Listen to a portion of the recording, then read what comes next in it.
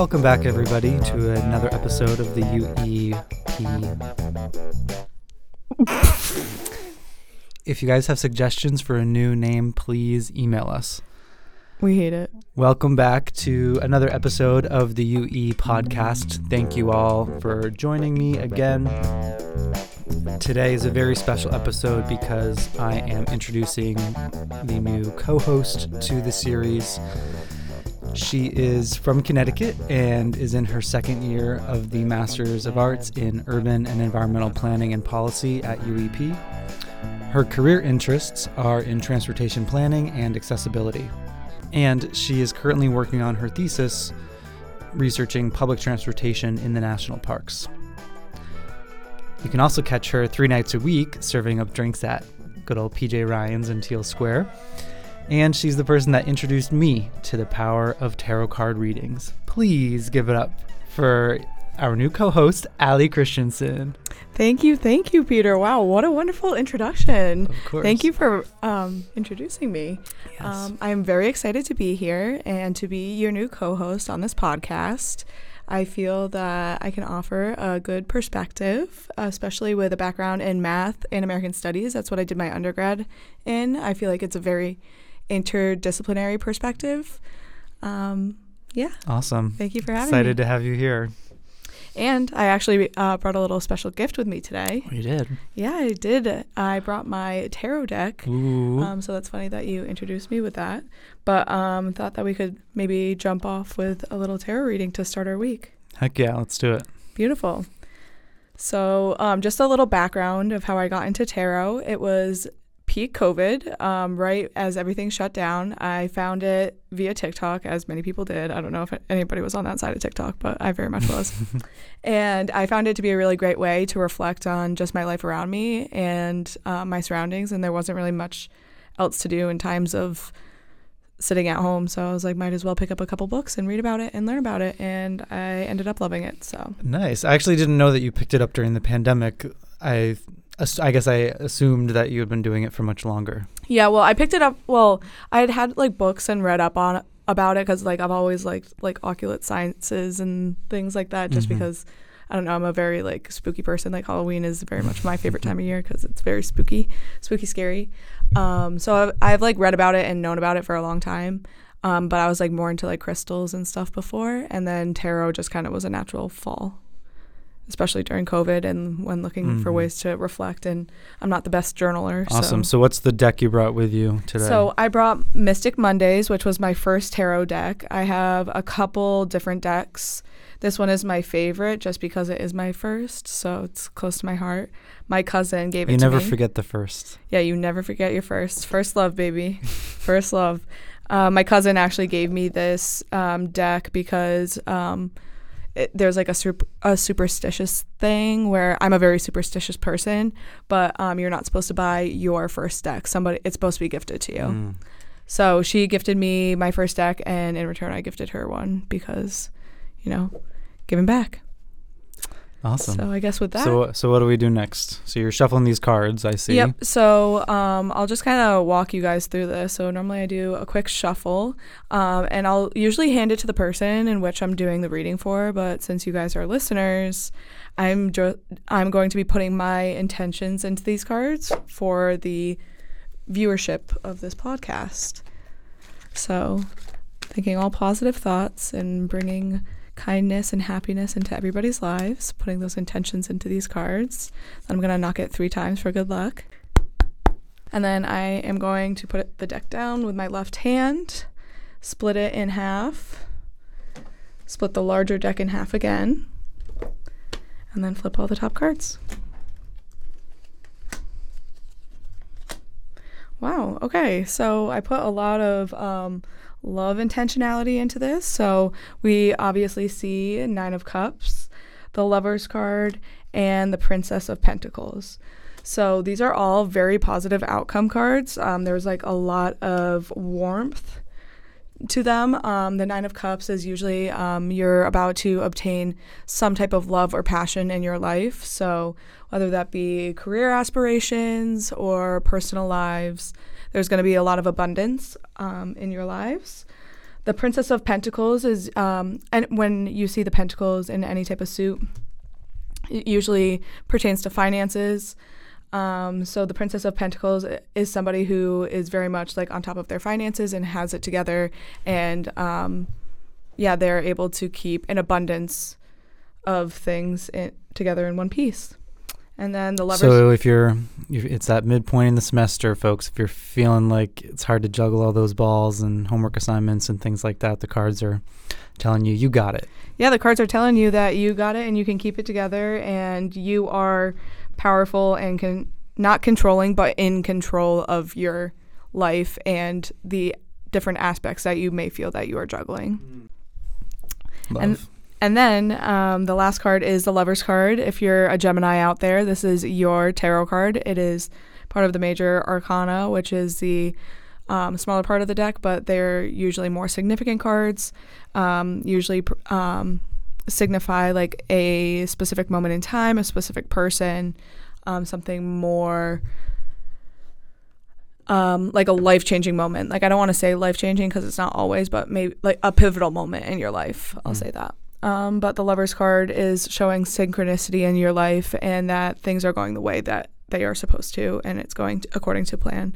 So all positivity in these cards and saying that you guys got it and just keep going in the way that the universe is telling you, and everything will come out just fine. Awesome. You know what I was thinking about today in community resilience? I'm in community resilience in the age of Anthropocene. That's such a hard word for me to say. I don't know why. I like struggle with it every single time. But anyway, I was thinking about just like community building in general today in class. Like, I was kind of like dozing off a little bit, just like daydreaming and thinking. But like, we are talking about how to build and sustain a resilient community in the face of disaster, trauma, just, you know, the changing world and for the future and what's to come. And I was really thinking about how this is like so cheesy and corny, but like, I just started my new job at PJ Ryan's, and they have like such a hefty regular community. Like, I literally got this job and immediately I had to learn like 50 people's names and like their whole life stories, like how many kids they have, where they're from, what they do for a job. Like, and I was like, oh my God, like all these people are so invested in their lives, like in each other's lives in that space. And I was like, wow, this is actually like really nice. Like, I never really thought of like working at a bar as like building a community, but like one of them broke their hip one time, like in the winter, because he like slipped on ice, and he lived right across the street from the bar, and like he yelled out for help, and literally somebody from the bar came and helped him. Like, and they were all like right there and like helping him. Like, one of them is like a defense lawyer for one of my coworkers. Like, they're all like very much like intertwined. And like the sweetest thing happened the other day. I got invited to like one of their Halloween parties because they're a part of the Sons of Italy in Somerville. So they have a Halloween party, and she was like, hand me your phone and I'll text you the invite. Please come, and like you'll be my guest. And like, I barely know her, but like I was like, that's like really nice that you're like fun. Inviting me to like all these like events like in your life. Are there I mean, obviously alcohol is a great community builder. It really is. But are there are there aspects of the community that's built by patroning a bar frequently? Like, what are the innate qualities that made that bar community a community? Like, can that be transferred over to building? Oh, for sure. I don't think it's just the alcohol that like brings them in, you know, like it's fun to say that like at the bar and like have a good time with your friends and everything. But I think it really just provides like a safe space for them to come. Like, they see that place as like a sanctuary for their day. Like, no matter what happens, whatever frustrations. Like, well, it's what they call the third place. Yeah, exactly. It's it's very much a third place. So I think it's integrating a staff who is a part of the community. So you're not only just like serving patrons of a bar, you're serving your friends. Who owns the bar? His name is Connor. He's a Somerville community member. He's originally from Dublin, Ireland. He has, I believe, 2 kids.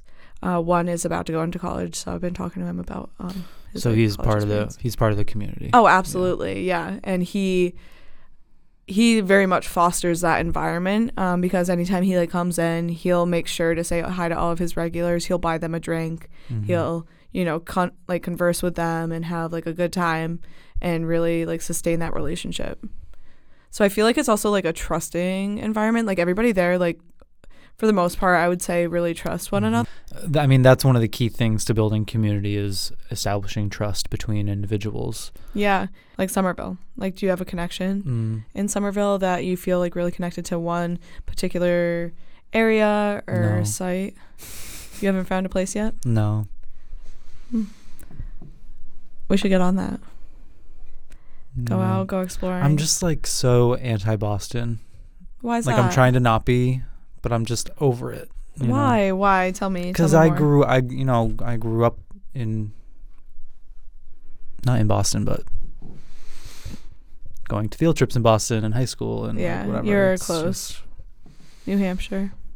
yeah, I mean Somerville's cute. But, I've really found a place here in Somerville, I feel.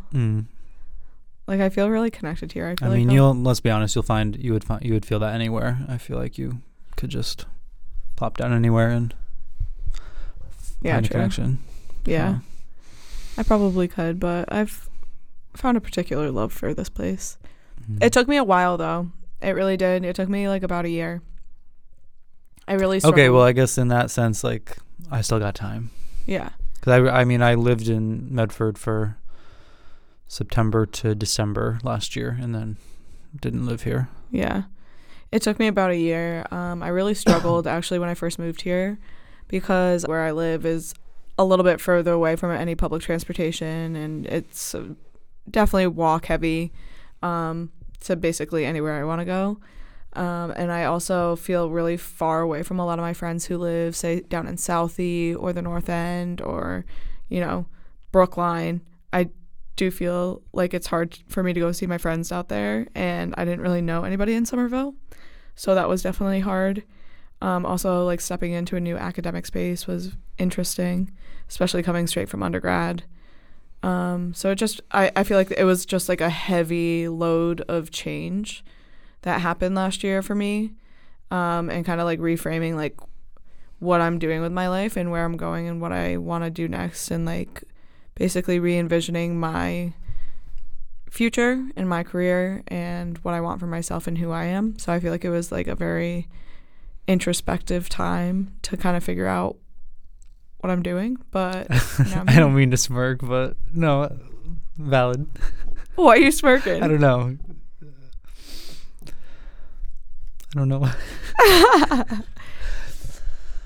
Good for you. Yeah, but like it did take me a really long time to figure out like my place here. Like I didn't really know. I would say I like started to catch a grasp on it like around April, May last year. But then I went home for the summer, and then when I came back here in the fall, I came back with a fire lit under my ass. Where is the one place in the world that you feel most connected to? My grandparents' house in Meredith, New Hampshire. And why is that? I mean, they live on the lake there, so it's beautiful, and I have a lot of really great memories with my grandparents growing up, swimming and learning from my grandmother. Like that, my connection to nature was really formed through learning from my grandmother, and she had a big appreciation for nature. So that's a very special place. But in recent years, I've realized that it's less so that place now, and like I can feel what that place brings me sort of anywhere. Yeah, definitely carrying the mem. So for me, it's like I in one sense don't feel as tied down anymore to a certain place as I used to, I guess. Yeah, kind of liberating. Yeah, that's true. I mean, yeah, being a free spirit. Like I feel like I can really appreciate, like when I went to California for the first time last year, I loved just how big the landscape is, and I went to the Grand Canyon as well, and the desert.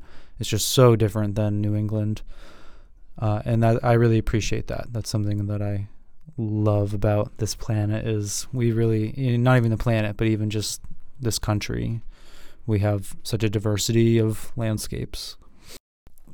Talk to us more about your thesis. Where are you with that? So I'm still in the preliminary stages, working on my thesis. I have my thesis advisor, Agaliki. I'm really excited for this relationship to continue because Agaliki, although she doesn't have much background in national parks, she does have a lot of background in GIS and mathematical knowledge, and I feel like we really connect on that mathematical background. As well as just the love for open space. She does a lot more research with like seismic interruptions and ancient Greece as well. But so we also bonded over the history portions a little bit. But right now I am trying to really narrow down a research question. I mean, I have my basic ideas and where I'm going, but right now I've written the importance of why we need public transportation in the national parks and the background and history of the national parks as an organization and federal entity. That's very cool. What do you think inspired you to take this on as your thesis? So I grew up in a small coastal town in Connecticut, and it's very much a touristy town. Like in the summer, our population. What town? East Lyme, Connecticut. Okay. That's like where I grew up. Both my parents grew up there, and both my grandparents are living there. I have aunts and uncles. Like my uncle was my principal at my high school. So it's very much home to me. And the environment has always been like a huge passion of mine, whether it was going to the beaches and like cleaning up or going on a hike during the day or even just, going for a swim. It didn't matter. I loved being outside. So I ended up getting a job at the Parks and Rec office, and I ended up working there for 4 years in high school. Yeah, high school. Okay. So I worked at the beaches for like 4 years, and then I actually got promoted to the assistant secretary of the Parks and Rec office. So I worked directly with the director of the Parks and Recreation department. So I got to see like the inner workings of like the parks, and that kind of led my drive for like public spaces and open green spaces. I think it's been a long time coming. Growing up, I was always a huge lover of being outdoors and going camping and spending time with my family and just appreciating nature and what she has to offer. That kind of sparked my interest, which was later ignited by David Schuyler, who really was the one who got me into the world of urban planning. It actually had to do with a registration problem that happened my freshman year of college. There was just like a mess up and there was a hold on my account. So I ended up registering late in all the classes that all freshmen take, like psychology or like environmental studies or, all of the fun classes were taken. And I was like, shoot, what am I going to do? And so I had taken American Studies 100 my first semester of college. So that allowed me to take all of the other prerequisite like AMS classes. And I registered for the American Landscape, which was taught by David Schuyler, who later became my advisor. And he had studied urban planning at Columbia. He's very well written. He's published many books. Actually just published one about the Hudson River Valley right before he passed. But he was like the one who got me into urban planning, that one class. So that registration error actually was probably the biggest blessing I've ever received because it opened my eyes to what I am truly passionate about, which is urban planning. I did a lot of my work in his classes on American nature and the American landscape, and that kind of guided me towards Tufts. So I had like a little bit of prior knowledge coming in about the national parks that I knew I wanted to continue my work with that. And then the accessibility portion. So my father is actually an amputee, so whenever we go to any tourist attraction or any family vacation, we always have to take that into account and figure out the most accessible ways to tour around and go sightseeing. So when I went to Yellowstone and Grand Teton last summer, we found that those were pretty accessible parks due to their infrastructure and multimodal paths and trails that they had. So it was definitely an easier trip for him. But the need for public transport in the national parks is definitely a piece that's missing. And it would really reduce a lot of the autocentricity and ecological degradation that occurs due to tourism today. Yeah, I feel like we're seeing that issue of transportation in and through the parks a lot more now. Like it's towards the end of the leaf peeping peak season here in New England, and I don't know about you, but my TikTok was flooded with all these photos of the notch and the beautiful leaves, but also all this car traffic. And as someone who's from New Hampshire, I just like hate to think of like going to these beautiful places and then you just see all these cars emitting greenhouse gases, like destroying what you have come there to admire. Oh, the level of tourism has gotten unmanageable, especially with the amount of cars that go in and out of the national parks every single day, not even just on like the federal highways and everything. We really need to figure out how to make more accessible, easier public transport so that it's actually more beneficial for people to do that rather than drive their own cars. Mm-hmm. And rethinking the way that transportation is in the U.S., because the car is quite literally the least efficient way to get anywhere fast, especially with the infrastructure that we have today and the lack of funding that we have had up until the infrastructure bill that was passed. You say driving a car is the most inefficient way of travel? Yeah. In my eyes. In what sense? That it is a very individualized experience having a car, and it's also very exclusive to a population of people that can afford it, and it's also very much a necessity in today's society. So it's a exclusionary practice, having transportation be centered around cars. Yeah, I just think it's a tough conversation, especially with the efficiency piece, because I think that's one reason, that's a statement about efficiency where people argue against public transportation, because they look at what most public transportation currently is in this country and say, oh, the buses run slow, they're infrequent, or here in Boston, we've had a slew of MBTA, our public transit system, shutdowns and cancellations, and a fire even, and just crazy stuff like that. So people will say, oh, it's not efficient. It's actually way more efficient for me to drive because I can get to where I'm going in a much faster way. Yeah, we need to incentivize using public transport because public transport really is the best way to get around.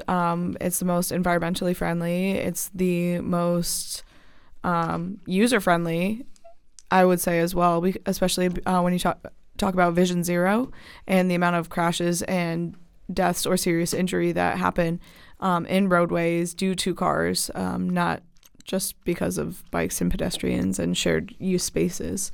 I think that brings up another, it's an epidemic. Yeah, I mean, just yesterday, one of our famous celebrities. Yeah, what was his name? Rest in peace, Leslie Jordan. Yeah, right? Leslie Jordan. Oh my goodness, I can't believe Prime example. Yeah, very unexpected, died in a car crash. That is something that just should not be happening because it is preventable. Very preventable. 100% preventable, actually. But that's a little bit extreme. War on cars. Yeah, war on cars. Forget about the war on drugs. Forget about the war on terrorism. War on cars. Well, thank you very much for the introduction today, Peter, and for having me here talking and listening to my tarot reading. Yeah, happy to have you. I'm glad we could introduce you and looking forward to all the content we're going to make and people will interview and whatnot. Absolutely. Make sure to keep your eyes and ears out for an episode interviewing lecturer Mark Chase, my lecturer for bicycle and pedestrian planning this semester. So, Allie, where can we find you on social? You guys can follow me on Instagram. I have a private account, but I'll let all y'all follow me because, I feel like we're going to really connect. But my Instagram is at Allie Christians, ALLIECHRISTENS. You can also find me on Facebook. Yeah. Cool. And LinkedIn. Oh, don't forget about my LinkedIn. Oh, yeah, hit your girl up on LinkedIn. Yeah, hit me on LinkedIn. Get You know those I'm always trying to network. Awesome. Well, lovely having you again. Thank you so much, Allie. Thank you. All right. Mwah. Bye, everybody. Thanks for listening.